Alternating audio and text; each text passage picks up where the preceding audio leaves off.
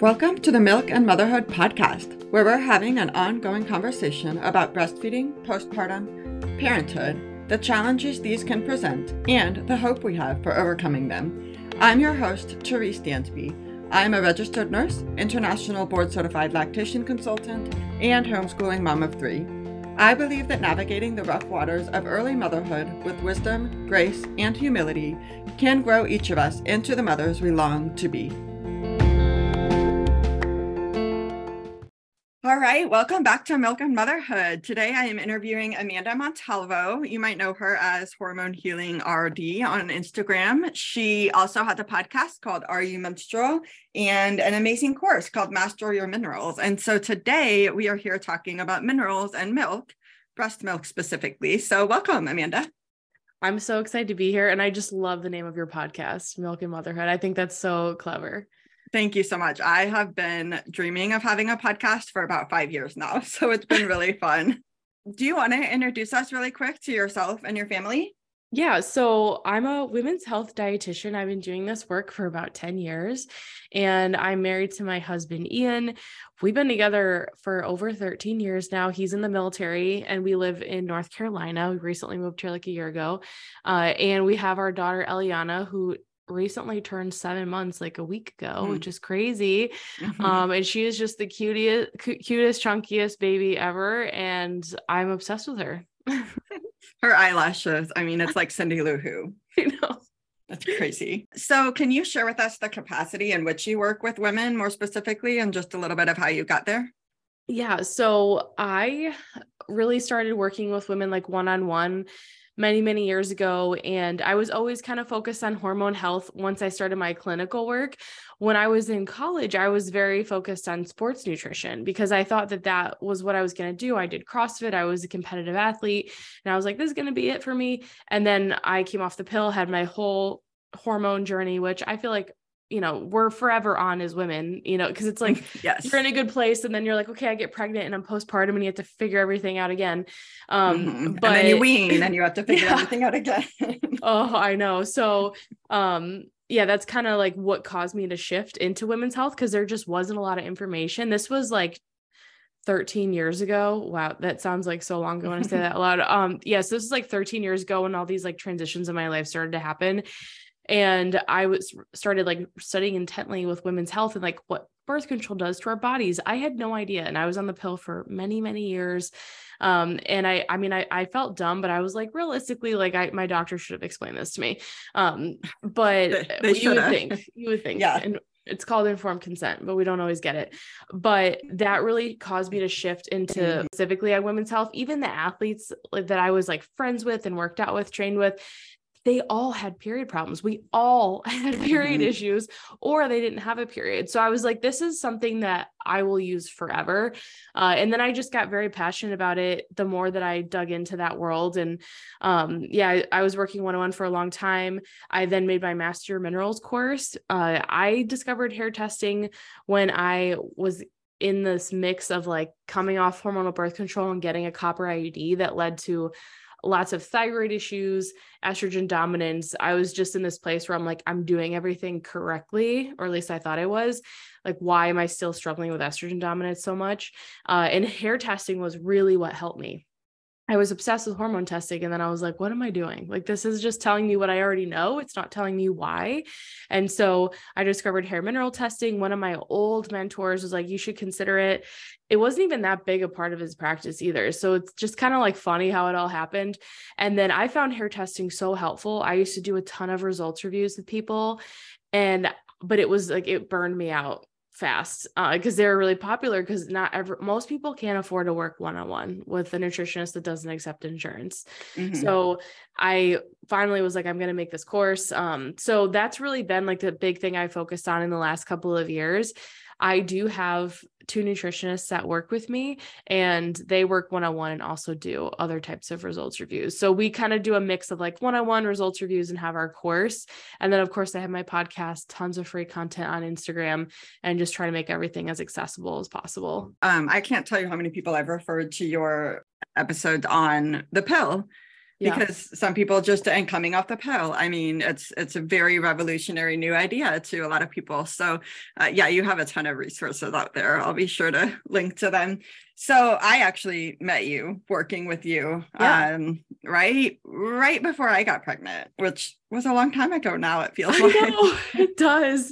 Yeah. So I'm really excited to talk with you again. So normally I ask people like what early motherhood and breastfeeding have looked like for you, and you're still kind of in the thick of it, but what have the last 7 months been like? So I would say like now we're in like the cruise control easy part. But that like the early days were rough, which I mean, most moms that breastfeed that I've spoken with, they've had similar experiences. It's just, you're just like, what am I doing? You and baby are both learning. So we had like some tongue and lip tie stuff with Eliana, and she was losing weight in the beginning. So eating and feeding her in general was like incredibly stressful from the beginning, which makes me sad now because I enjoy it so much now. But we were able to get through all of that. We did lots of different types of therapies and stuff with her. We didn't opt for the revision because I just felt like it wasn't the best fit for us. And people ask me why, and I'm like, I don't know. I can't explain it. It was just my intuition. And I'm so happy I followed it because now, you know, she's been evaluated multiple times since, and the doctor's always like, yeah, they're not tight anymore. They've completely loosened. So she had posterior ties, right? Yeah. So, and a lot of tension. Yeah. So that all was like, you know, that was like very stressful. But once we got past that like 8 to 10 week timeline, I feel like it started to get a lot easier because everything started to loosen up. She wasn't eating like every 45 minutes, you know, like it was just a lot more enjoyable. But now it's like, I feel like it's just like breathing. It's like super easy. I don't even think about it. And it's like my chill time during the day. I'm like, okay, we're just going to hang out and do this. Yeah, it makes you sit down, it makes you slow down, makes you eat a snack and take a drink of water. And you worked hard for that. And I know in the beginning, I remember like 12 weeks felt so far away when my first baby was brand new. And then now here you are, you're like, oh yeah, the first 10 weeks were hard, but I know we made it. So I love hearing that. Well, so we'll just dive in. We have a lot to talk about. So you have specialized in learning about minerals in particular. Could you just really quickly define mineral for people who are listening who aren't familiar with your work? Yeah. So minerals are similar to vitamins. They're micronutrients. So they're nutrients we need in small amounts. And I think sometimes that makes people think that they're not that important, but they are. And one of the reasons why it's so helpful to focus on them, especially like when people always ask me, like, where do I start? I'm like, I personally recommend focusing on minerals first. It helps lay a solid foundation. If we think of how we use minerals in the body, how they work and impact the different systems, it's helping them carry out all the different processes correctly. They're just like little like kickstarters, like they help set off and give energy to different reactions in the body. And without them, that won't happen. So it can really slow down our metabolism when we don't have adequate levels of minerals, or if we have imbalances. I think this is where minerals get confusing. Like we think of vitamins and minerals and we think of, okay, I either have a deficiency or I don't. But we also can have excess levels of certain minerals, and then that can throw things off in the body. So I think just kind of understanding like what your mineral status is really helpful, but even just being a little bit more mindful of like, am I choosing nutrient dense foods that are rich in minerals and not just focusing on things like calories and macronutrients? Those are definitely like number one to focus on, but we cannot forget about the importance that minerals have in our bodies. Yeah, it was a light bulb moment for me too, because you're mentioning I used to test hormones and then I started testing minerals because you need the minerals for the hormones to even be produced in appropriate amounts and at appropriate times. And that was a light bulb. And even just your whole metabolism. I feel like people just don't realize, like people are like, oh, what if I have a digestive health concern? Like maybe they have gut issues. I'm like, yes, we need to like digest and absorb minerals well, but it doesn't have to be one or the other. It doesn't have to be, I'm going to focus on my hormones or my gut health or mold or whatever instead of minerals. Like I think that they can coincide and be right alongside anything like you're already doing.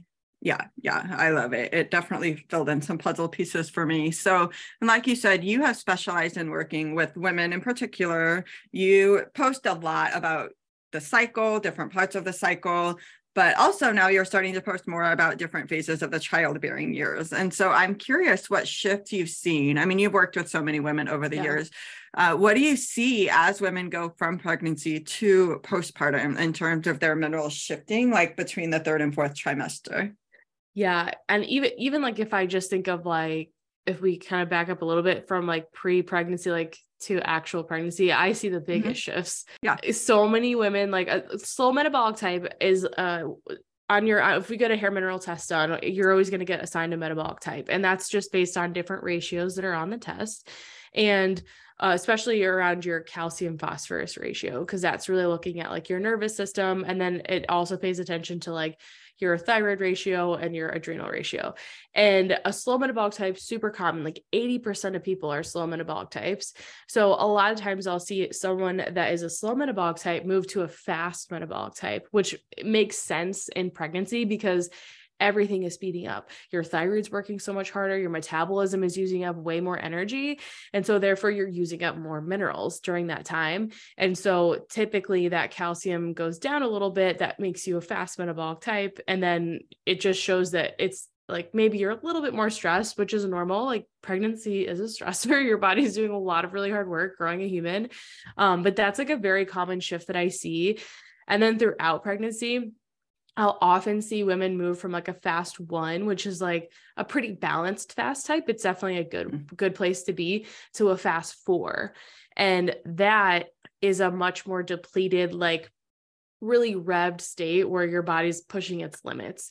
And it's not, I don't look at this as like a negative thing. I think it's easy to look at any lab test out, even like outside of hair mineral testing, and to think like, oh, this is not a good result. It's more just information. Like I think I moved to a fast 4, then back to a fast 1 at the like from like second to third trimester, which I thought was very interesting because I thought I was going to hang out at a fast 4 going into that third trimester. But it just kind of shows like, when is all that growth happening with the baby? It really does like coincide, which is, it's just fascinating to me. But it's just information. It's just telling you, okay, so I have sped up. I am a little bit more stressed, and that can lead you to maybe calm down a little bit. Maybe you assess the type of workouts that you're doing. Maybe you're like, okay, I'm really going to prioritize sleep now, even though I say it all the time and I don't, all that kind of stuff.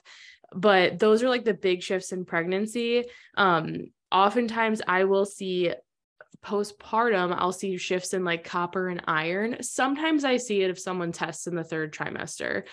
I just most often see people doing a test before, halfway through, and then after. That's typically what I think is the most helpful. So I'll often see that shift where copper goes up on a hair test, which doesn't necessarily mean that you have too much. It can, but a lot of times copper and iron go up because they're being lost. We're giving those minerals to the baby during that third trimester. And if you have other imbalances, like maybe you don't have enough vitamin A, retinol in your diet or stored in your body, then that can definitely impact copper status, which impacts iron. But yeah, there's so many shifts. And the big thing with copper during this time is that it can impact that like mental, emotional health and lead into that postpartum depression. But I think regardless, it's like, we have to support it. We don't want to fear copper. It's just more of like, these are very natural shifts that are happening. And then postpartum, I think a lot of times just lower. Like if you look at that like second hair test to the third, you'll just see like lower levels in general.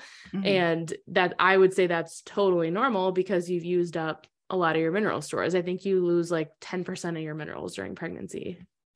Yeah. I got an HTMA, and we'll talk more about what that means in a little bit, but at the very beginning of pregnancy, it was right before I got pregnant, and then I met with you and I was like 5 weeks pregnant, and then I didn't get another one until I was like 4 months postpartum, and then I got another one at 9 months postpartum. And yeah, that 4-month postpartum, like just everything was low across the board except copper, which is interesting. And I had horrible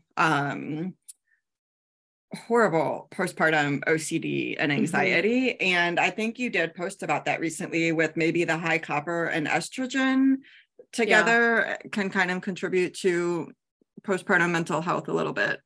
Yeah, they talk about most of the research is around excess copper and how it oftentimes like it just gets out of balance because we're moving it. And if someone doesn't, maybe they already have too much copper to begin with going into pregnancy, and then third trimester estrogen goes up, and estrogen and copper have an affinity for each other. So then copper is going to go up even higher.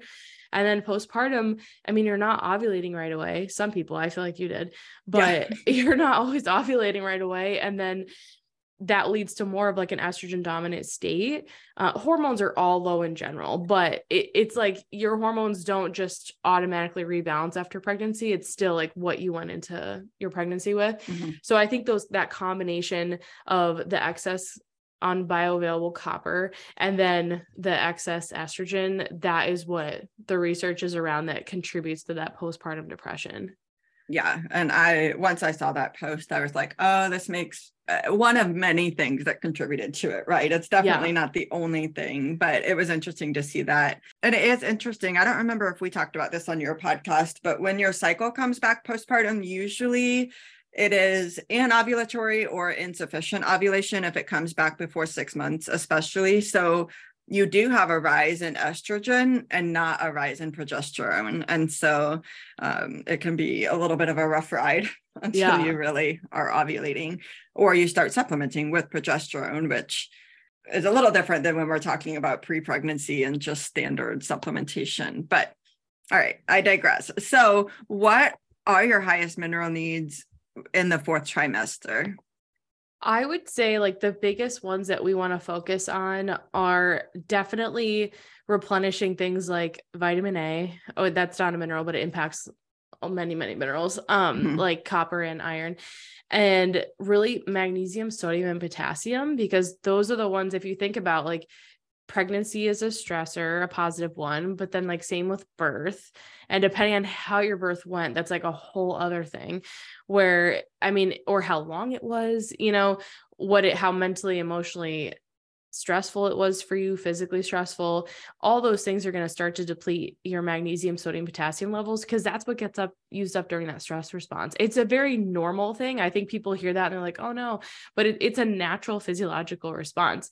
And then if you think typically women aren't getting as much sleep after as they're used to, and while most of women are on like this hormonal high from birth, it doesn't like negate all the stressors. You're still going to be using up the minerals. So I would say those are like the big ones to focus on. And then if we're thinking of that possible imbalance with copper that can happen during that 3rd and 4th trimester, really making sure you're getting enough vitamin A is really important, and vitamin C, because those can kind of help rebalance that.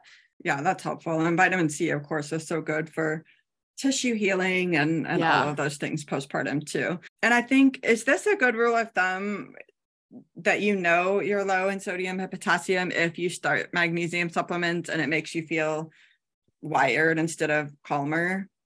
I think for most people that would be true. It could also just mean that you have like a more extreme magnesium burn rate, like you're using so much magnesium and you're more depleted, the demand is so high there that it's like turning on that stress response for you. That's why I always say like magnesium is great, but always start with sodium potassium first, like the adrenal cocktails that I'm always talking about, or just getting it from food in a mix. I mean, all of us get sodium for the most part, I'm guessing, like who doesn't add like salt to their food, but trying to prioritize like potatoes, fruit, squash, even like coconut water. I feel like I lived on coconut water during birth and after, and pretty much every day since then. But those are things that can really support those. And so then if you say you have a weird reaction to magnesium and you're like, oh, this is like not doing what I wanted to, then you could try that first and then slowly try magnesium again. But most people need at least like a couple months of that sodium potassium support. Yeah, that was a game changer for me, because I remember seeing, different naturopaths, or even the nurse practitioner I saw. Everybody across the board is pretty understanding of the fact that we need magnesium at this point. But I would just try all these varieties and I would just feel horrible. And I was like, well, I can't even do the most basic thing to calm me down, and then a few months of adrenal cocktails and suddenly magnesium didn't do that anymore. So understanding these things is just so helpful. We touched a little bit on postpartum mental health. Are there any other kind of key things about mineral levels affecting postpartum hormones and mental health? I mean, I just think it's really kind of recognizing, like, if you have a concern with that, like, I just have so many clients that have gone straight to medication, which I think there's nothing wrong with. It's just that sometimes if that's not the root of the issue, if there's not like an SSRI, like a neurotransmitter imbalance, it can make people feel awful. And that's I've had like a mixed response with people with that, but the clients that do not do well with it, I will never forget them. It's just it turns into this really, really challenging, it makes a challenging season of life even harder. And so that's something where I'm like, if you have any question, then that's when you could definitely do things like getting blood work done to look at your copper levels, ceruloplasmin, that's like the bioavailable version of copper. And then getting a better sense of like, is this adequate? If you can look at vitamin A, it's helpful, but I don't think it's like absolutely necessary. Hair testing, I think, is the most helpful for copper, because you can have normal levels on blood work and then see it like off the charts on a hair test. But just kind of understanding that is huge, and not being afraid to advocate for yourself, or even just having a better handle on your mineral status, like before you go to that postpartum season, I think can be really helpful. That's like, I feel like so many women are like, what should I do for X, Y, and Z during pregnancy? And they focus so much on like things that don't matter, and like what they need. And so I did the same thing. I was like, what do I need to have for Eliana after? But it's like, just focus on your postpartum and like your health and what you're going to put into place to support yourself, because that's going to affect everything that you do. So not being afraid of that. And then thyroid. I think thyroid is very under-recognized as like one of the main contributors to anxiety and depression. Especially for women. So many women are misdiagnosed and they have hypothyroidism, or maybe it's like subclinical. So you get your blood work done. Your doctor's like, well, it's like not great, but it's not out of the range, so you're fine. Like there's nothing that we can do for you. That's when if you can like really try to look into that more, because those are like the two biggest contributors that I see. I mean, think about how hard your thyroid's working during pregnancy. And then the big shifts in hormones that you're going to have postpartum, like it can be a lot on your body. So those are like the two big areas that I would focus on.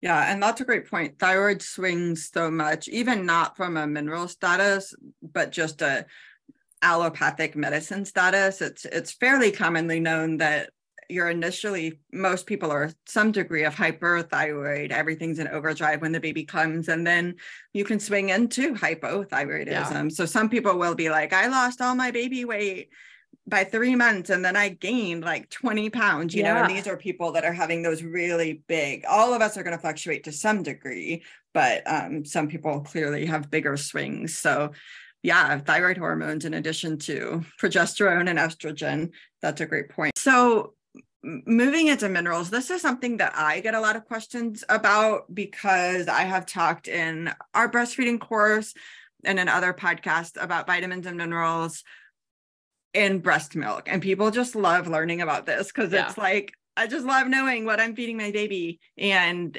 some vitamins and minerals will be steady in your breast milk no matter what, and some will fluctuate based on your intake. So the vitamins and minerals that can be deficient in a mom and then therefore low in her milk are vitamin C, D, B6, B12, and selenium. The nutrients that will usually remain stable in a mother's milk at her expense, right? So baby's getting everything. If you're not taking it in, you're the one who's losing out on these things.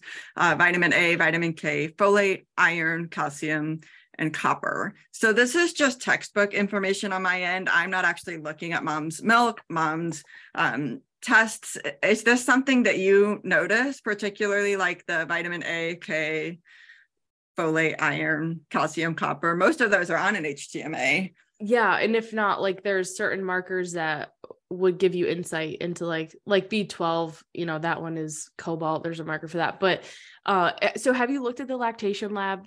Any like reports or anything for people? I've done the lactation lab for myself. Me too. Yeah. I did it. I've had a lot. I actually learned about it from one of my clients like a while Okay. ago. So I've looked at a lot of those, which I find Okay. fascinating because then Yeah. you can kind of compare it to someone's test. Mhm. And I like that you can talk to the physicians there too. I don't know Mhm. if you did that, but Yes. yeah, it's, and like that was really helpful because I'm like, I wasn't super familiar with testing and like kind of like how all that works and stuff with breast milk and how that's going to compare to mom's levels. But they're two like very, very different things, which is interesting. But it's like the vitamin A, I see low, and I know that that one's not supposed to change. I see that low on so many Mhm. breast Okay. milk reports, which I think is Okay. interesting. Well, not surprising. I mean, I think it's like 80% of women go into pregnancy with suboptimal Already. levels of vitamin Mhm. A. So that one wasn't shocking. Also, I often see low calcium and iron on those. Mhm. And so it's just like one of those things where you're like, are they consistent in people's milk, or is like where, you know what Yeah. I mean? Like That's great. Yeah. it made me question it. I think iron's like naturally supposed to be lower in breast milk, same Mhm. with vitamin D, but yeah, I think when I compare it to like people's hair tests, I often see like selenium is low on a lot of people. Especially if they have like a lot of exposure to mercury, because we Mhm. use selenium in order to get rid of mercury and a lot of other heavy metals. It's a really powerful antioxidant in general. So selenium I often see low, unless someone, I have a lot of women that I've worked with that have utilized iodine, and they've done iodine protocols with me. And selenium is a big part of that because you need the cofactors for iodine to use it properly. So those people always have great selenium levels. But Okay. if someone's not utilizing that, then I would say like selenium is super common. I often see low cobalt, which is a sign of low B12. And then when I think about some of the other, like copper is usually just out of balance. Mhm. So I wouldn't necessarily say that's one that is like low, but it could be either high or normal, or there could be other markers making it look like it's like a hidden copper excess. And then even like vitamin C, vitamin D, like there aren't really any markers specifically for that, but like Mhm. magnesium, usually it's either really high or really low. So like super high magnesium on a hair test would tell us that you're burning through a lot, you're using it. Mhm. Um, but yeah, those are probably the biggest ones. But I see so many low irons, low calcium, low vitamin A. They don't test for everything on the lactation lab tests, Mhm. but it's a good amount. And when I was asking one of their physicians about it, like for like low B12, for example, or low vitamin C, I'm like, would supplementing with these necessarily raise it in the mom's milk? And they were like, it'd have to be on like a metabolic cellular level that you were improving like that Krebs cycle metabolism in the cell in Mhm. order to improve those levels in breast milk. So I think that's like, I mean, maybe that takes the pressure off some people to be like, I'm going to Mhm. supplement everything so that I don't have low levels.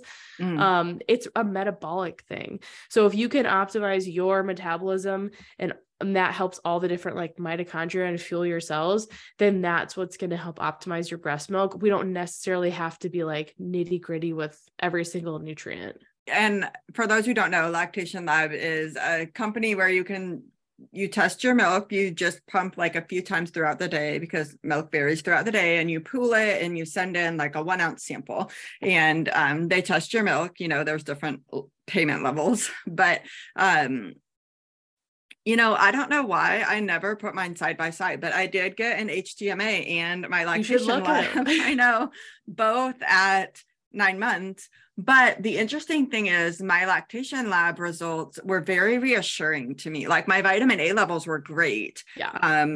And whereas my HTMA, everything was still like low. Yeah. But it made me feel a little bit better, that especially because we've been dealing with infant food allergies and I've had to cut out some food groups and, like really nutrient dense food groups. And it felt really good to see that on my milk. I can't afford to test it every month, but I know, And how much is it yeah, going to change? Like how long does yeah, it take to see that change? I'd be so curious. I feel like there's not enough research around that. I know. I truly wish that I could afford to just do it every month and just have like my own sample size of one. And I don't necessarily even recommend women do it. It's pretty Yeah. low on the list of like testing you might want to consider. But if you have some extra money, I have a discount code I'll put in the show notes, and it's just really interesting if you like nerding out about these things, and hopefully fairly reassuring for women who have been on this journey for a while. But I also want to add the caveat. I think Sally Fallon is a little bit disparaging about moms and breast milk and not having the perfect diet. And I just want to say that, like, almost across the board, your breast milk is still going to be better for your baby than anything else. So I want to give that disclaimer. Like, even if everything was low on your lactation lab test, like, it's still better for your baby. I wouldn't want that alone to scare somebody away from breastfeeding or feel like they're not getting their baby enough of X, Y, or Z. Especially because the form of the nutrients in your milk, they're at the exact form. The absorption is going to be so good that it just makes you, I feel like there's no way, you know, unless someone has like a crazy long health history and is like super depleted and can't, but that person probably wouldn't even be able to produce milk in the first place. So yeah, I totally agree with that. And I mean, I only did it because I was curious. I'm also donating milk to another baby. And so I was like, am I like totally depleting myself here? You know, I was a little nervous, but my milk still looked good. So it's the fat content was like off the charts. It was so funny. And the calories. And I'm like, I hadn't seen that I'd seen higher fat on some of my clients. And I was like, I wonder if this is, and I know like if you're, you know, it's supposed to be higher in fat and it's supposed to be like really nourishing that way. But I just like laughed because my daughter's like already like 24 pounds and she's only 7 months, but I was like, well, that's why. But of course it is. Yeah. But my vitamin A was really good, you know, the fat soluble vitamins and stuff. So it's interesting. And even some of the lower levels, I like when I reached out, they were like, it's very like, you're not going to see higher levels of those nutrients in breast milk. And I'm like, then you should change the ranges because someone's going to see that and be like, oh no, I don't have like what is normal anyway? Yeah. Cause I did talk to them a little bit. And I think they said that essentially their quote unquote normal range is really just the sampling average, right? It's not actually a quote unquote ideal range. Exactly. Which is important. This is why it's like, just be mindful with lab testing. They're only going to get you so far. And I think they can be so helpful, but it's just like, if it's not going to change what you're currently doing, like for me, I was like, if I was super depleted across the board and my hair test was also depleted, like I wasn't, thank God, but then I would have probably been like, hey, I can't keep donating milk because this is not good for me or my daughter. But like outside of that, I probably wouldn't have tested. Yeah. And like I said, obviously I've breastfed 2 kids completely successfully without testing, but this time I finally had the opportunity to do it. And I was just curious. So I will recommend it to like NICU moms who are really fighting against the supplement. Most NICU babies get home with like, they have to take 2 bottles a day of this higher calorie, higher protein, higher in phosphorus and a few other things, which are important, right, for premature babies. But moms can get this testing done and show the neonatologist, look, my milk is already higher in calories. It's already higher in protein. It's already higher in these things. I'm not going to do the supplement, you know? Yeah. It's just really nice to have that kind of information. And I've had 1 or 2 clients over the years who are having babies with just inexplicable, I hate the term failure to thrive, but they're not gaining weight despite the fact that they are transferring milk, et cetera, et cetera. I mean, of course, very first thing I'm referring them to an endocrinologist, but on mom's end, I often do recommend testing as well because you know, pediatricians just, oh, you're making skim milk, you're doing this, you're doing that. And it's like, let's not say that unless we know that that's actually the 100%. Case. Totally agree.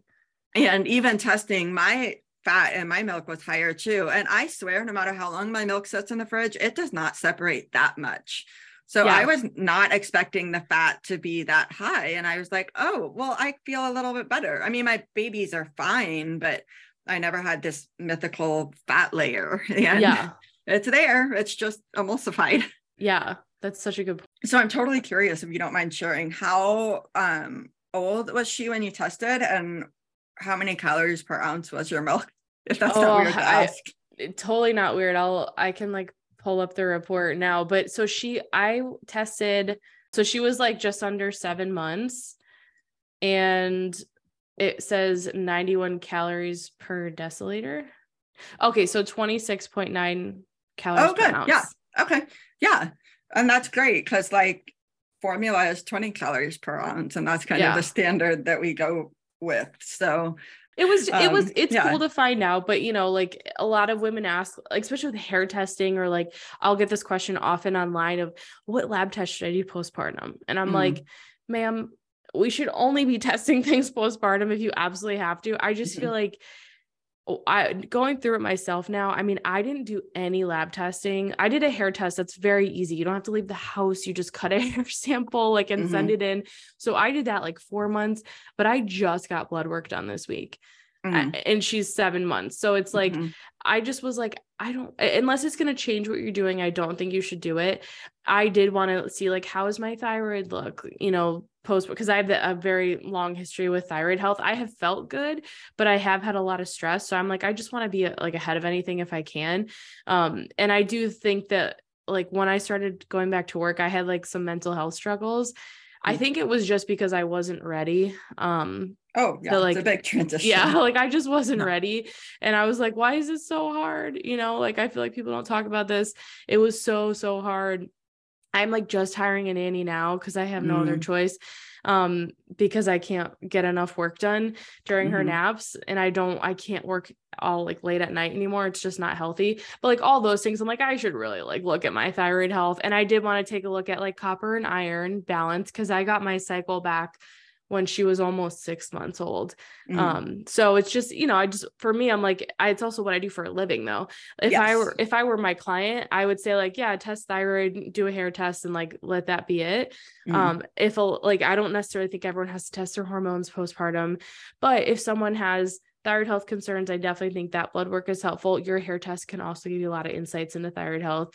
And then if there's any postpartum mental health stuff, I think hair test and thyroid, and then copper, if you want to do copper blood work. But otherwise it's like, what are your main concerns? And if testing if you don't even have the capacity to change anything that you're currently doing, then the test result might only add stress and not help. Yeah. And I think I want to reiterate that point because okay, two New moms word. who aren't sleeping. Yeah. Just want to reiterate that because I did have a point where we were eliminating a lot of foods and trying to identify allergens. And I was like, I mean, I know I'm depleted. I don't need a test to tell me that right now. The baby's waking up every hour. And the fix it part of my brain wanted to like, well, I'll just solve all my problems. I'll get tested and then thankfully, somewhere in the back of my right mind, I was like, but you can't, what are you going to do right now? Like, you are doing absolutely everything you can do right now. Like, testing isn't going to change anything. And so I waited until I felt like I had a little bit of margin. Yeah, I think that's smart. Yeah. Especially because you were dealing with like OCD anxiety. It's like, what is that gonna like, let's not just pile on. Yeah. Just more things to feel bad about myself about, right? Yeah. Like not, yeah. And it is interesting what people fixate on in postpartum. I feel like most of us, not in an OCD way, but just most of us as new moms, there's something that we're fixating on, whether it's sleep or breastfeeding or baby's weight gain or your own weight loss or your diet or whatever. Like, it's such a season of feeling out of control that it's so tempting to just want to pick one thing to control. So I do get a lot of questions about like, what do I need to test for this and that and the other? And I think it is like looking at what is actually going on, like what is actually going on with you or your baby. Yeah. Can you introduce any stress reduction techniques? Can you ask for more help? Are you eating frequently enough? Are you eating enough calories? Like, then you can maybe step into something. So, and then of course, finances are an issue too. Yeah. So we kind of talked about testing milk. So my next question was kind of asking if you would recommend testing mom before testing their milk. And I think it sounds like yes. Yeah, for sure. Can you really briefly explain the difference between an HTMA and like a full Monty iron panel? Yeah. So HTMA is just hair tissue mineral analysis. And it's when you cut like a very tiny sample of hair super close to your scalp. And that is showing you the last 3 months of time for your mineral status. And a lot of people will think like, well, why can't I just get blood work done? You can, and I think blood work is still very valuable, but hair testing shows us what's going on inside the cell. And because of this, like it's not just showing you like if something's high or low, it's showing you like how you're using a mineral and your stress response. And that's what like I think is the best part of hair mineral analysis is you get to see your unique response to stress. And that's going to give you so much more information than just like if you need more of a nutrient, right? And then you're also going to get insights into like, how's your thyroid functioning? There's a thyroid ratio on there and certain markers that can give you lots of insight into how you're using thyroid hormone. Blood work tells you how much you're making, hair tests, like how you're using it. And then same thing with like adrenals, like, are you actively stressed? Are you really depleted? Sometimes our minerals look better than we might have thought, you know, and that's always nice. And that to me, like what that would tell me is that your body's probably resilient to stress, which is great. That's what we want, right? That's what the ultimate goal of health is. And then with a full Monty iron panel, it's like a blood panel that is going to have iron markers. So like your typical iron panel that's got like serum iron, ferritin, it's going to have your TIBC, like total iron binding capacity, iron saturation. But it's also going to have other markers that impact iron that you wouldn't usually get with an iron panel, like vitamin A, we talked about, is so important for using copper. There's going to be copper on there, and looking at those two numbers and plus your ceruloplasmin, that's going to show you, hey, are you like making enough bioavailable copper to even use that iron in the first place? And then you can also look at zinc, magnesium, RBC, and then vitamin D. So I think they complement each other very well. I love seeing these two panels together. That's what I did for my postpartum blood work. But mainly like hair testing is like overall health concerns, hormone concerns, gut, thyroid, copper excess, that kind of stuff. And then the full Monty is more like cause like you can see iron on a hair test, but I would never say like the iron levels on your hair test are your like the perfect view of iron. You need more information, and that's where the full Monty comes into play. So if someone thinks they have iron deficiency or the other end of the spectrum, iron overload, then looking at that is going to be the most helpful. Yeah. I think particularly if you bled too much in delivery or if your cycle starts again really soon, things like that. That is good to know. And I think one thing that really struck me when I first learned it is that the body doesn't really know the difference between physical and emotional stress. I mean, we've talked about stress so many times, and I think that it's so easy to be like, well, I'm not stressed. My grasp on the HTMA is still very slippery because it is so different from blood tests, which I'm used to. But I do love that it kind of talks about how you're using these things, and it gives a longer term picture than just like today at 8 a.m. I know that's like the hardest thing with blood work is I'm like, it is helpful. I really do think it is, but sometimes people get so upset when they see the results, and I'm like, this is one measurement in time. It's just like, I'm like, if it's super concerning to you, I would get it redone at a different day, different time, and just see if it, you know, if it's the same, because it can just vary so much. And to someone that says they're not stressed, that is postpartum, I would say you might be addicted to cortisol. And look, I've been there. I was definitely addicted to cortisol, that stress hormone, you know, like, and I think about like, I just was not in tune with my body. I didn't know my needs. And so I think we're all going to have ups and downs and stressors throughout the day. Maybe you handle stress really well, but I would say for most people that may not be the case. Yeah. And that's good to hear, because we all think that everybody else is handling this a whole lot better than we are. Are there other tests you recommend, or are those kind of the two biggest ones for just starting out? I think those are great if someone has thyroid concerns, like energy fatigue, like if it's super extreme, then I would definitely consider getting like your TSH, free T3 and free T4 done. TSH is just not enough information, and that can be totally normal, but then like your T3 and T4 aren't great. So looking at that is great. And then progesterone, like that's the other thing, if someone is struggling with like postpartum depression, anxiety, and they are cycling again, then I would definitely get progesterone tested. And I like to do that. You can do a blood test like 5 to 7 days after you ovulate. And then that's going to give you great insights into like, are you making enough? Could that be a possible contributor for you? Yeah. Okay. Yeah. That's good to know. Is it a good idea to get thyroid antibodies tested as well? If you've never had them, and say you your lab work comes back and you're super hypo or hyperthyroid, then I would definitely get your antibodies tested, because one of the main times where women are going to get an autoimmune disease like Hashimoto's or Graves is going to be either during pregnancy or postpartum because of the hormonal shifts. So if you haven't had them done, I would consider it if your labs are off. Yeah, that's great. Yeah, definitely postpartum is a right time for autoimmune stuff to show up, which adds to the fun. If you have a client with noted deficiencies, how do you determine if food or supplements would be the next step? So I think it depends on the deficiency. And then also like what someone will eat is a big part of that, and like what's realistic for them to get from food. And then if that nutrient, if you can even get a therapeutic dose just from food, because some nutrients you can't. Like I think of like iodine. It is very hard to fix an iodine deficiency through food unless you're eating like a ton of raw seafood and seaweed, which most people are not doing. So I would say like iodine supplementation is probably going to be needed. If someone has like an iron deficiency and it's like true iron deficiency, there's no like copper and vitamin A are in a good place. Like they really just need more iron.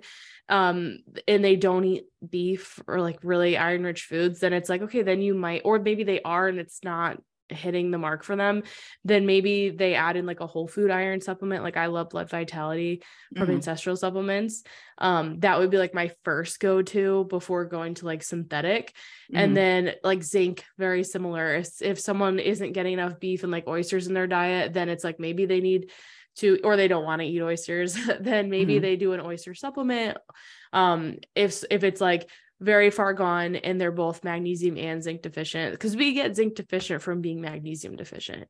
So, and also just not getting enough in our diet, or if someone goes and like supplements with copper and doesn't know what they're doing, then you can definitely create that zinc deficiency. Then maybe you need like a synthetic zinc, but I really try to do like that food first. So it's kind of like, what are they willing to eat? What can they get? Can they get a therapeutic dose from food? And then how are their levels changing? Okay. Yeah, that's great to know. How often do you recommend retesting? For hair tests, I would say 4 months, because it shows you the last 3. I mean, sometimes with clients, I have them wait longer. Like if someone has very depleted minerals, I'm like, please do like give your body time. It takes time, especially if they're in a stressful season. Blood work, I would say if you are like, it depends on like how extreme it is. Like if someone's thyroid is very off and they're actively doing iodine, or maybe they start taking medication, then you would want to retest in like 6 weeks, maybe 4, depending on what their doctor recommends. But usually 4 to 6 weeks is what you're going to see. And then with iron, I would give yourself probably at least like 4 to 6 weeks as well, just to see like, is it making a dent for you? But sometimes your doctor will want to retest you sooner, and that's fine. When you're doing that whole food approach, and even if it's like whole food supplementation with iron and vitamin C too, for iron too. But then I would say at least 4 weeks, because you want to see a significant difference and not right after your period. Yeah, so true. Yeah. So what are your favorite postpartum foods? So it's like nothing is really different from what you eat, what I usually recommend, but there are certain foods that I'm like, if you can eat these, they're going to give you the most bang for your buck. Like I think of like animal proteins in general, especially beef, eggs, salmon, and dairy. Like those are going to cover so many vitamins and minerals. Like you're going to be getting vitamins A, D, you're going to get B12, you're going to get calcium, you're going to get zinc, copper, all these important things. So those are like the proteins I really, really like. And then trying to get like potatoes in, squash, fruit. Those are going to be great sources of potassium, but also, they have other nutrients, like they're going to have B6 in them. They're going to have some magnesium. So they're ones that I just think are good in general. And then like calcium is huge. So obviously dairy, but then like cooked leafy greens, bone broth, those are like super healing, great options. And you could add stuff to bone broth to make it even more nutrient dense. Like I always add leafy greens, and I just save stuff like Like if I'm like chopping up veggies and like the ends and stuff, I just put it in a bag in the freezer, and then I throw that in when I make the bone broth. I'm not like buying separate things for it. Yeah, it's the best And bone broth hack. yeah, and it's Yeah. like so easy. Beans are another one. I love those during pregnancy too, because they have a lot of folate, but they're also great postpartum because you do need that folate. You need like B6. You're going to get that from things like chickpeas. And then I really like citrus fruit if you can tolerate it. I know some people don't always do great with that if they have like histamine issues. That's going to give you a ton of vitamin C. Adrenal cocktails, of course. And I can send you a blog I have on that if you want. Yeah, perfect. But those are probably like the biggest ones. And just like food that you enjoy, I think is so important because it's easy to feel like, oh, I need to eat like X, Y, and Z, but it's like you should enjoy your food. That's usually like, you know, you might be doing other things while you're eating. Sometimes it's hard to avoid doing that especially when you have a new baby. But it's like, you don't like bring stress to your food, like make foods that you enjoy, try to eat mostly whole foods, get a mix. Like, don't be afraid of beans if you digest them well. I feel like people like, they're afraid of like phytic acid and all that stuff. I'm like, just do the best you can. If you can soak them, do it. If not, pressure cook them, you know, like, it doesn't have to be perfect, but those are ones that I would say, like, if you can try to prioritize that in pregnancy, then you can just kind of keep going. Keep coasting. Yeah. Ideally. Do you soak your beans with like seaweed, or do you cook them with seaweed in it too? Have you heard that? No. Okay. I don't even know where I learned that hack, like 10 years ago. It's like the kombu seaweed, KOMBU, and you cook the beans with it. And I think it helps with digestibility. I'm gonna have to go look at that now. I know. I'm like, does it up the iodine content? I'm sure it ups the iodine too. Yeah. I'm gonna have to go look at that again. But this is a great list, and it made me think of what people talk about vitamin P for pleasure, right? Like, I think so many of us grew up in this diet mentality of like emotional eating is a bad thing. And it's like, really, I'm sitting here eating the last piece of my kid's first birthday cake because it makes me happy. And that's not a bad thing, you know? Science like literally shows that we absorb more nutrients from foods that we like. So. Yeah, I always forget that. I love that. Yeah. Do you have postpartum cravings? Have you had any postpartum cravings? I really like eggs, but I would say like I have eaten them at least once a day, like postpartum, like those were a big one. And like I ate so much Greek yogurt right after I had her. And I do like Greek yogurt, but it was like, I had never eaten it like so much every single day. Like those were like two big ones. And it's funny because then I did my hair test and my calcium was low. And I was like, there's a lot of calcium in Greek yogurt. So yeah, that makes sense. Those were like the biggest. And I actually did crave beef liver, which, organ meats stuff. Yeah. If you can get organ meats in, I like have to hide them in food because I don't like beef liver, but beef liver is going to give you vitamin A, copper, zinc. It has some selenium, it has a ton of B12, iron. So that's like a great one. And then beef kidney is another good one if someone's trying to up their selenium or if they have histamine issues, it's really helpful. But I have to like make them into like a puree and then I mix it into beef and I hide it in like chili and meatloaf and anything that has like a delicious sauce because then I won't taste it.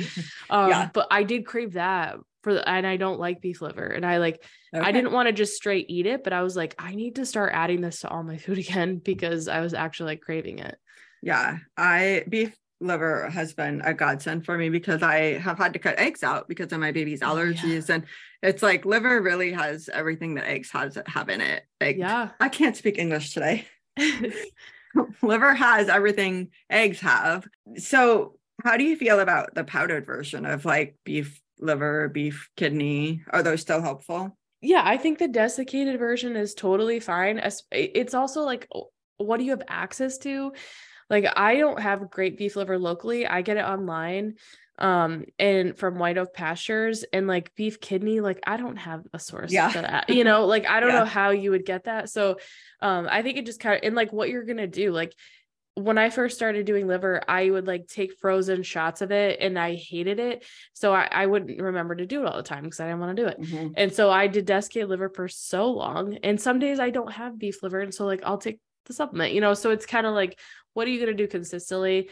And what's going to make it easier for you? Some people are also like, I'm not going to make a liver pate to mix into my food. It's just, I'm barely food prepping as it is. Yeah, exactly. So it's just making it real for you. Yeah. That's great to know. People talk about pregnancy cravings all the time, and I think postpartum cravings are fascinating because I always crave chocolate cake at like the 3-month growth spurt and the 6-month growth spurt. Something about those. It took me until like my second kid to realize this was a pattern. That's so funny. And I'm sure it was, magnesium, calories. I mean, maybe vitamin A from like the Copper. buttercream. Yeah. I mean, it was just like a very persistent craving. So I think it's fascinating to ask that question.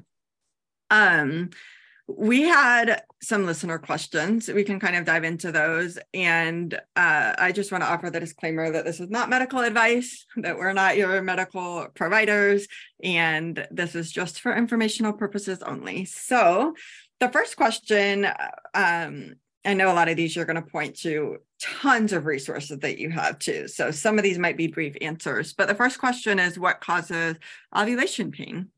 Yeah. So there's going to be 5 like main categories I would look at for this. And a lot of it in ovulation pain, it could be like actual like pain in your ovaries. I look at headaches and migraines, also qualify those as ovulation pain. But things like poor liver function. If you are not detoxing estrogen well, of course, during that time, we have a huge surge in estrogen. So that if you're not detoxifying that well, if your liver is just congested in general, or maybe you're not moving bile well because we get rid of estrogen in our bile, then that could definitely be a big contributor.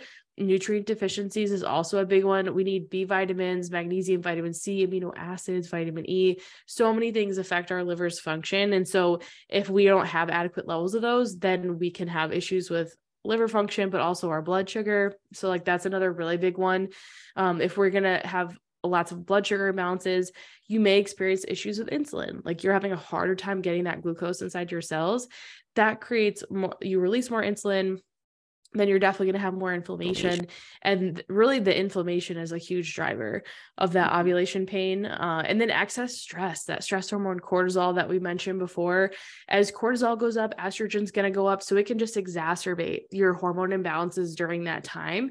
And then digestion. So that's like a big one. If you are not breaking down and absorbing nutrients well, or maybe you're having like large food particles in your gut, so you're getting imbalances in gut bacteria, that's going to trickle down. It's going to impact how well you're eliminating the nutrients that you're getting, how inflamed your body is, and then your immune system function. And all those things can come back to your liver, estrogen levels.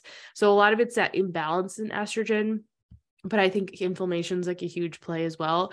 And I have a blog post with a bunch of tips that goes into that more that I can send you. Perfect. Yeah. And literally just today on Instagram, this is December 14th when we're recording. Do you follow Muscles and Motherhood? Yes. She just posted a video of ovulation. Yeah. It was so funny. So I'm like, oh, well, that might hurt a little bit sometimes when you look at it up close. So thank you. That was a very thorough answer. The next question was, is it possible to have low estrogen postpartum? And therefore, she put vaginal tightness. I think vaginal dryness would also fall into this category. Yeah. And like when I see vaginal tightness, I was like, probably pelvic floor is like, and I'm not a pelvic floor PT, but I've like worked with a lot of them, and I have a lot of clients that struggle with this, like low estrogen. Yes, that can lead to more tightness and dysfunction in general in your pelvic floor. But you can't ignore like being pregnant for 9 months. That puts a lot in your pelvic floor, that weight. And then also whether you had vaginal birth or a C-section. I mean, I was talking to one of my friends, and her pelvic floor PT was like, yeah, because she had a C-section, and she was saying how she's had so many pelvic floor issues. And I was like, man, have you? Because you had a C-section. I'm like shocked. And she's like, it's actually worse often if you have a C-section, because you're not getting that like elongation and stretching and like moving that baby through. And then obviously like your abdominal muscles are going to play a huge role in that. Typically, so like your abdominal muscles, they impact your low back and your glutes, and then that impacts your pelvic floor. And I'm like, man, I never would have thought that. So, I mean, yes, the low estrogen, because all your hormones are going to be low if you don't have a cycle, but I would also like really look into working with a pelvic floor PT if you can, because whether you had vaginal or C-section, there's probably something else at play. Yeah, I love that answer. I would agree. And I think we both also come back to like, so what are you going to do about it? So you might have low estrogen, but that doesn't mean that we need your midwife or OB to prescribe estrogen gel, because that's often the answer. They're like, oh, intercourse is painful, so here's this estrogen or birth control cream. Yeah, with that. That's definitely not going to help painful intercourse. Yeah. So it's like, okay, yeah, it might be low estrogen, but there are other things to do. So I love that. Does breastfeeding while pregnant deplete the minerals for the growing baby in utero? So I think this is going to depend on a couple things. How old is the baby that you're feeding, right? Is the baby getting all of its nutrition from you? Because then I could see that's like a lot. I mean, especially because it's like, that would mean that your pregnancies are probably pretty close together. So your mom's probably more depleted, and then baby's getting all their nutrition from you. So I don't think it's impossible, but I would say it just puts a really big responsibility on mom to eat enough and really prioritize nutrient-dense foods, and definitely would most likely have to supplement on top of that. But if the baby's older and they're not getting, if they're, they're eating a good amount of food, they're not getting as much of their nutrition from you, then it's like, I think of like some people, like their babies only nurse like 2 or 3 times a day. I don't think that's going to deplete you. Yeah. But I mean, the best way to know if this is a case where I would say testing would definitely be helpful, especially if the baby is younger, and to just, talk with your doctor, keep an eye on your thyroid. Not all doctors test thyroid during pregnancy. It drives me absolutely insane. Yeah. It's so important. Even if it's just TSH, it's really important to know that in the first trimester. It depends on what state you're in. Some states they do. Like New York, they're so thorough. And I'm like, that's great. Most states they're not, but so I would say like keep an eye on that. If you can do hair mineral testing to get a look, if not, like at least get a blood panel of those like vitamins and minerals just to like keep an eye. But I don't think it necessarily has to deplete you. It just depends on like how much you're nursing. And then like, is it stressing you out? Or do you really enjoy it? I just feel like that's at play too, because you're going to use up more minerals that way. Yeah, that is a great question. Or a great answer to that question. And we talk a little bit more about this in my podcast interview on your podcast, which I'll link to it. Yeah, so much depends on the age of the nursing baby. But I think in general, the way your body is going to prioritize very much in general is that it's going to prioritize the baby in utero. Yeah. And then it's going to prioritize the baby that you're nursing, and then it's going to prioritize you. So kind of makes me want to cry saying that. So yeah, you've got to be careful, but absolutely it can be done. People do it all the time. So an oversupply mom asked if there are minerals that affect prolactin levels. There aren't necessarily minerals that directly affect prolactin. Prolactin can affect calcium. In some studies, we've seen like hypercalcemia, high or low calcium from too much prolactin. But I would look more at like someone typically, if they have like a really long restrictive or under eating dieting history or over exercising, that can lead to really high prolactin levels. High stress, like the more stress hormones you have, that can definitely drive those up. And hypothyroidism, like those are huge. So I would really look at those more. I mean, obviously, like there's many minerals like iodine, potassium, calcium, all those things are in magnesium. They're going to affect your thyroid, but I wouldn't say like they're directly this is going to cause this.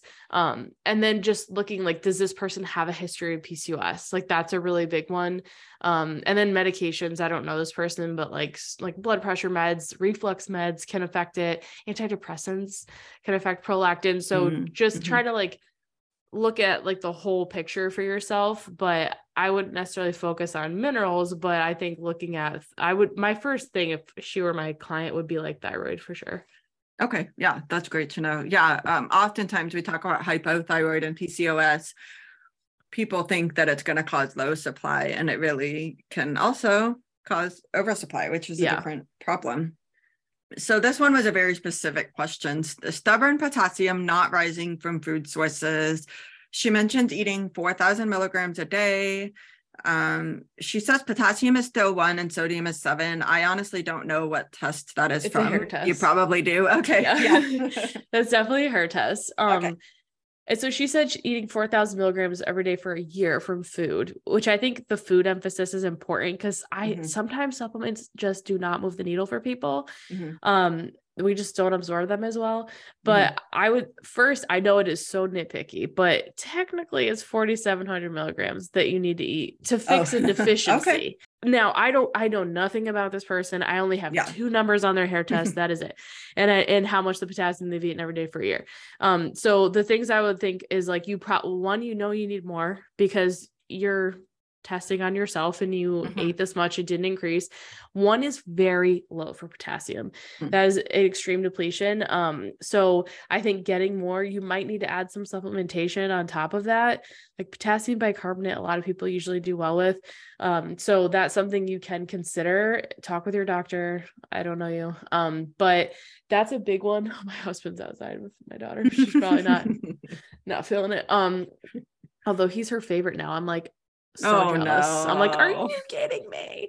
No, it's sweet. But yeah, I would think that. I also think like certain things like licorice that can deplete potassium. So like check your supplements. You never know. Maybe it's in like a tincture that you're taking and you're not sure. And then thyroid health and stress. So hypothyroid, there's tons of research that shows us, yes, potassium is important for using thyroid hormone, but when we're hypothyroid, that can actually impact how we absorb sodium and potassium and that how the sodium potassium pump works. So I just think it takes so much longer for like this person's probably a slow 1 metabolic type or a fast 4, I'm guessing.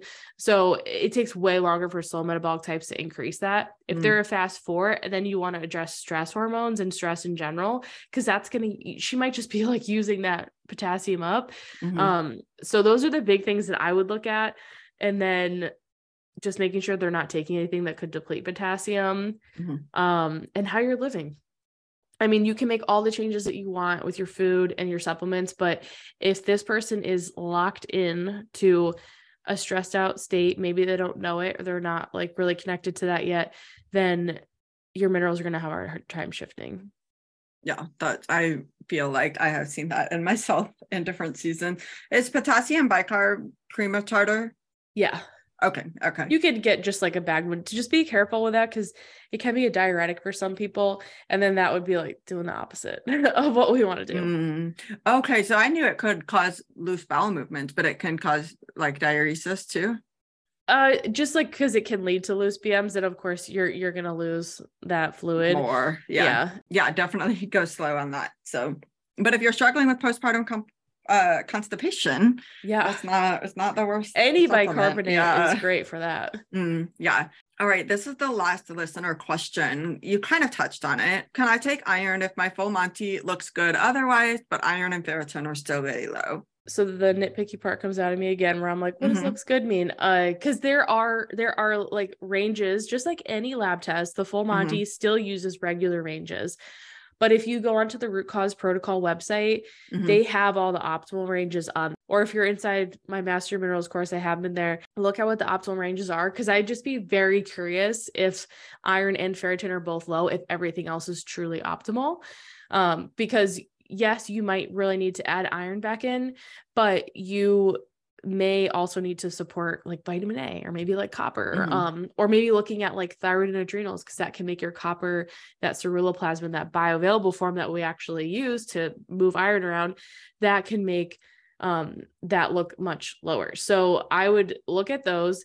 And then I also wonder what this person's iron saturation is. That's like one of the biggest ones for me if I'm going to have someone supplement with iron, as I want to know, what is their iron saturation? Obviously, I don't look at any one marker but that is one where when it's below 20, I'm like, we really probably, especially if it's below like 15 or even like 10, I'm like, we need to like figure out what's going on here. Is this person the ferritin or the iron? No, the iron saturation. Okay. Because if you look at like I have a case that I was going through with one of my friends, and she has like her iron saturation was 42, but her ferritin was 7, and her doctor was trying to give her iron, but 42% is very high. So I was like, please, you have to do what you think is best. But I'm like, going based off just that ferritin is just not a good way to look at the whole picture. And she hadn't had a period in a while. I'm like, what are we doing here? So I think it's just taking into account, like, are you having really heavy periods? Do you have a lot of blood loss? Do you have lots of fatigue and stuff that goes along with this? Because sometimes we just need to work on optimizing those other things in order to get that iron in a good place. Or have you worked on food first? Are you eating beef liver or taking it? Or do you eat beef? What does that look like for you? Can you get more iron from food? And if not, then I would say like that blood vitality is a great option. I think there's like 15 milligrams of iron. Yeah, it's actually 24 milligrams. Oh, 24. Okay. And it's like 6 cups. I mean, it's like 6, it's a big dose, but, cause I had like an atypical hemorrhage and I needed a little something. Yeah. And I took that and I really liked it. There's also a supplement that I've since learned about called Simply Heme that's just beef spleen. Oh yeah, that's super high in iron. Yeah, and I think like 1 capsule is like 20 milligrams of iron. Yeah. So yeah, there are ways to do it even within supplementation that are maybe like a more whole food approach to try first. And I'm glad you mentioned that you can also, there are times to add it in additionally, but I never loved supplementing anything like totally blindly. So yeah, definitely want to know. I mean, a food source, I feel like it's hard as long as you're not overdoing it, even like the supplements. When we start to get the synthetic iron, I just feel like people don't absorb it as well. I mean, how many times has someone taken an iron supplement and not seen it increase their levels? That was me like 5 years ago. I'm like, I'm taking iron every day and it's in my prenatal and I'm still anemic and my ferritin is low and non-heme iron you have to take like on an empty stomach with vitamin C. And so can you tell everybody, we've talked a lot about like interpreting things, and I have on my Instagram highlights and my postpartum nutrition highlight some providers who will work one-on-one with HTMAs, but you also have a course to enable people to kind of interpret their own results. Could you just give us a little brief rundown of what that entails? Yeah. So it's basically how I used to do my results reviews, where I break down each part of the test. So it tells you like, what does metabolic type mean? What is like your main minerals mean, your micro minerals, and then looking at like heavy metals, the ratios. It just kind of walks you through what do your test results mean? And there's multiple things for different imbalances, right? So I go through them all and then it's like, okay, well, which one applies to me? And I think it's pretty clear, if you have high calcium, but you're like, I don't take vitamin D, then like, that's not something you have to worry about. Or if like low copper, but you don't take zinc, I wouldn't necessarily stress about that. So it kind of walks you through, and then it goes through how to build a protocol. And so, and I focus on like all like the whole food supplements I've talked about, foods, getting in adrenal cocktails way before you start magnesium, all that kind of stuff. I have staple recipe guide in there. And then, I mean, now I've added like so much content, but that's like what you have to go through, right? That's like, and that's not, it's like 5 hours. Like it's not that much. And then what I've created is a lot of people had certain health concerns. So I have a whole section on like thyroid, and there's many lessons in there to go through how to understand your thyroid labs, all that stuff. Iodine testing, iodine protocol, but then I have like PCOS, pregnancy. I've got one on endometriosis, menopause, reflux, histamine. So like you don't have to watch those, but they're there. Most people go through everything first, and then if they need them, they go back. I also have case studies. So if you're like, I don't understand my test, like watch a case study. I think it really helps. And from there, if you need help, like if you want someone to go through your test, my nutritionist, they do hair test reviews. We open up like 10 spots a month. Yeah. Okay. So you can get eyes on your test. And then I don't work one-on-one right now because I'm still figuring out this whole childcare situation. But my nutritionist Erin does, and she's been with me for over a year. She's amazing. So there's options for that too. But the course, like if you need an economical way and you want to go back, like my whole thing is I'm like, order another test in the future, and then you can compare, because it's hard. Like when you work with a practitioner and then you like need to go back and see them, I don't want someone to need me forever. I'm really excited to go through that course with my results that I just got. And Because most of us are intelligent people who have been looking for health answers for a while. And even some of the listener questions, it's like, can I do this? Like, should I do that? And I've been there too. And it's like our provider is actually not in charge of answering those questions. Yeah. And the more information we have, the easier it is to make those decisions for ourselves. So all that being said, of course, pregnancy and postpartum are very unique seasons in which we do need extra help. And sometimes we just need somebody to just tell us what to do. Yeah. Until we're functioning a little bit better. So what encouragement do you have for the mom listening who maybe didn't eat the way she wanted to during pregnancy or early postpartum, and now she's just trying to make sure that she and her baby are nourished as well as they can be? I think the biggest thing to remember with this is that, I mean, how you ate your whole life is going to impact your pregnancy. Mm-hmm. I see this so often where like sometimes women will experience like nausea in that first trimester, or maybe they have food aversions their whole pregnancy.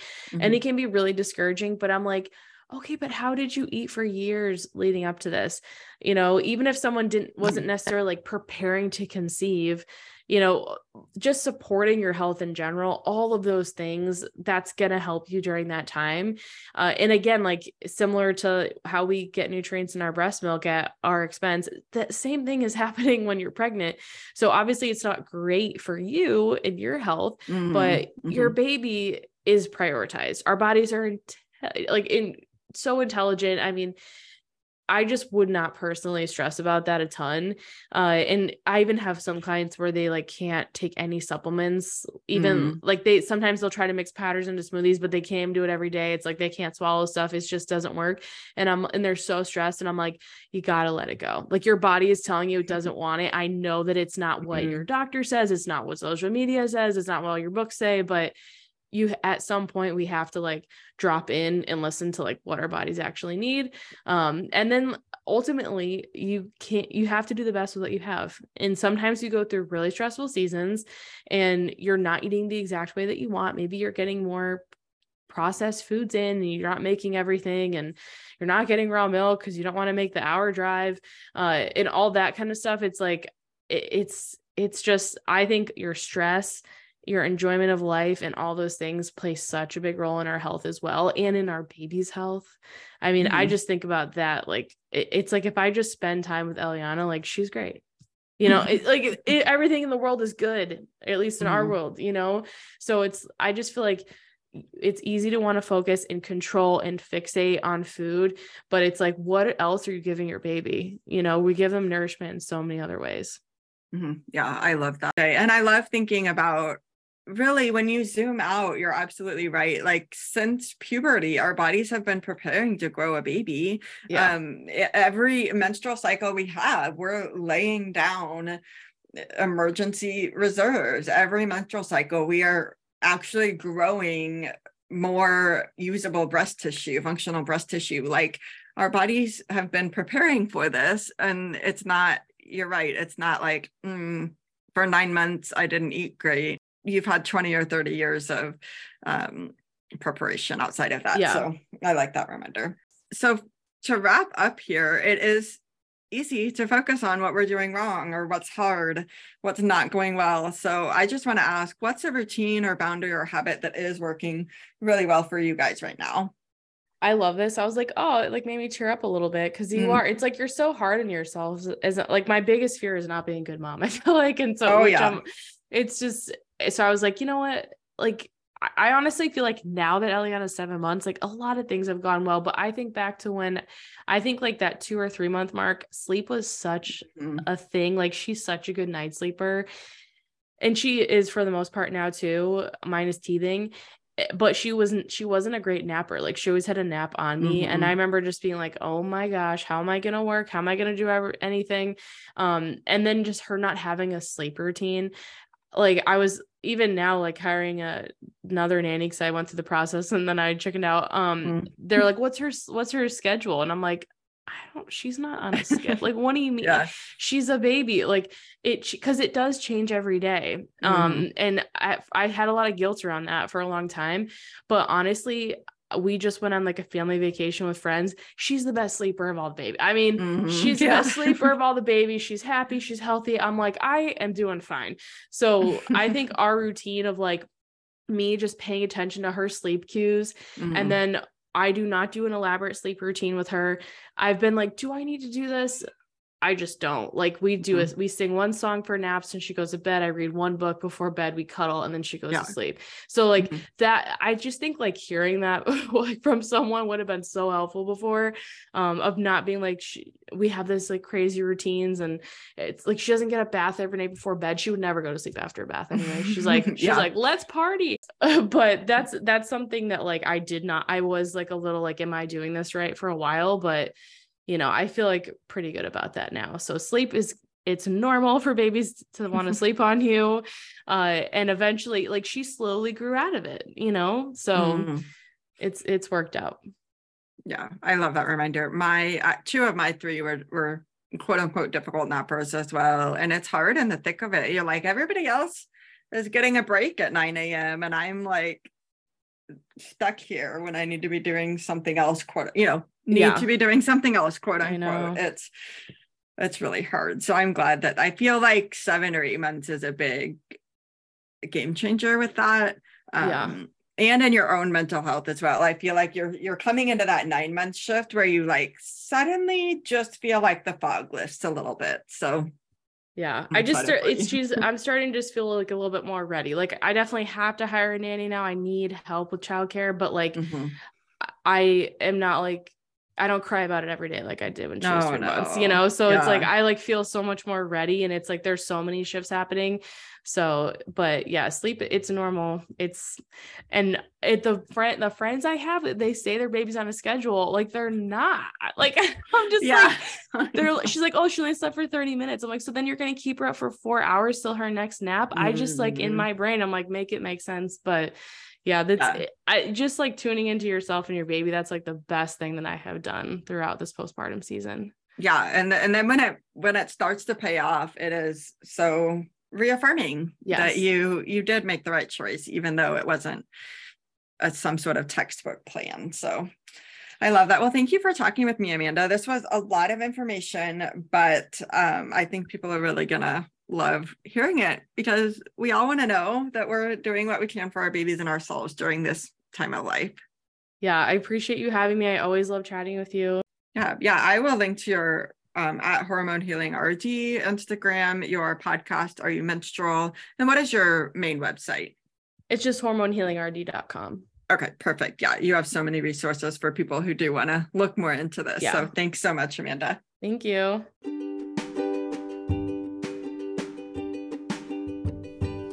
Thank you so much for tuning in to Milk and Motherhood today. Don't forget to check out the show notes for links to some of the things we talked about. If you enjoyed this episode, please share it with your friends or leave a review to help other people find us here. As always, you can find me on Instagram at happy.mama.healthy.baby or on the internet at happymamahealthybaby.co. See you next time.